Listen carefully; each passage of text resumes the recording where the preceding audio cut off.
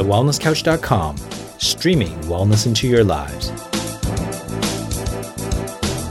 Welcome to This Week in Wellness with Brett Hill. Real news, real health, real quick. Hi, I'm Brett Hill, and this week in wellness, the FDA has re-evaluated its recommendations on amalgam fillings in teeth. The FDA have acknowledged that the mercury vapour released from these devices may cause harmful effects in certain groups. In particular, pregnant women, nursing women, children, especially those under 6, people with neurological diseases such as multiple sclerosis, Alzheimer's disease and Parkinson's disease, people with impaired kidney function, and people with a heightened sensitivity to mercury. They now admit that dental amalgam, which is a mix of mercury, silver, tin and copper, releases small amounts of mercury over time. They claim that the low levels of mercury is not harmful to most people. They did, however, acknowledge the potential for mercury in dental amalgam to convert to other mercury compounds in the body, something that has been long denied. They now recommend that people who may be at high risk to use a non-mercury alternative, such as composite resins. They stop short of recommending that people remove or replace existing fillings, suggesting that the risk of increased mercury release on removal may in fact outweigh the benefits. As always, the link is in the show notes.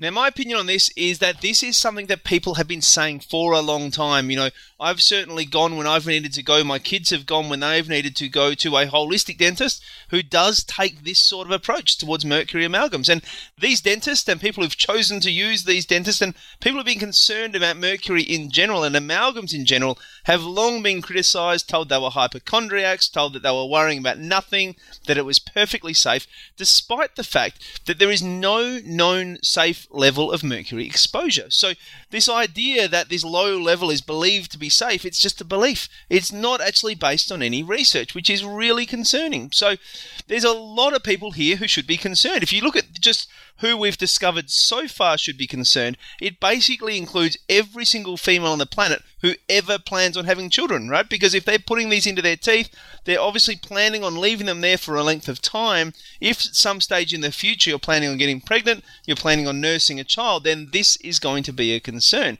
Right? Add into that these neurological disorders, which we know are on the up and up. There are so many people with these various neurological disorders in our society now, so many people with kidney disease. You know, this is a huge section of our population, so we need to be really concerned about this. And I mean, ultimately, what if it affects more people and in more ways? This is just what we know so far. This is just what we can absolutely prove so far. You know, the way we're doing this, it's about ruling it out, not ruling it in. You know, we don't know.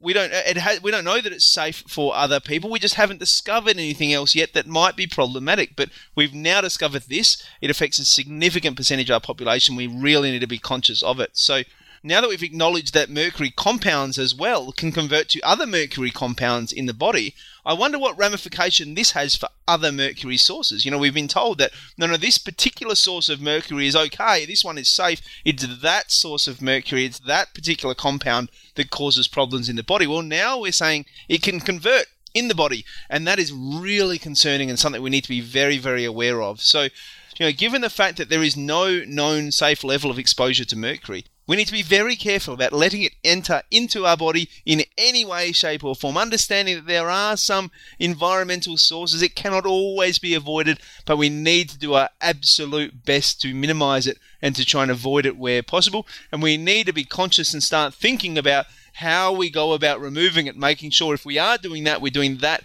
very safely and effectively as well. So you've been listening to This Week in Wellness with Brett Hill. To continue the conversation, find us on Facebook at facebook.com/This Week in Wellness.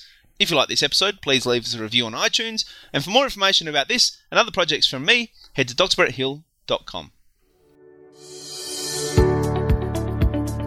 This podcast is brought to you by Exercising Resilience. Would you like to be personally mentored by me to help you transform your feelings of fear, anxiousness, and hopelessness into feelings of strength and resilience? Would you like to feel more resilient physically, mentally, and financially? I've created a group mentoring program called Exercising Resilience. And right now, you can sign up for a free 30-day trial. That's 30 days of free daily access to me in a private group, 2 free group mentoring calls, a 21-day resilience challenge, and access to a highly motivated tribe of people to support you along your way. Just head to exercisingresilience.com or click on the link in the show notes to get your free, no obligation month of resilience mentoring. That's exercisingresilience.com.